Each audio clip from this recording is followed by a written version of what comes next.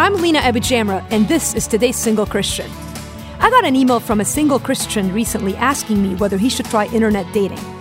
Single people get really hung up on internet dating. One extreme says, if God is in control of my life, why should I bother looking for my soulmate on the internet?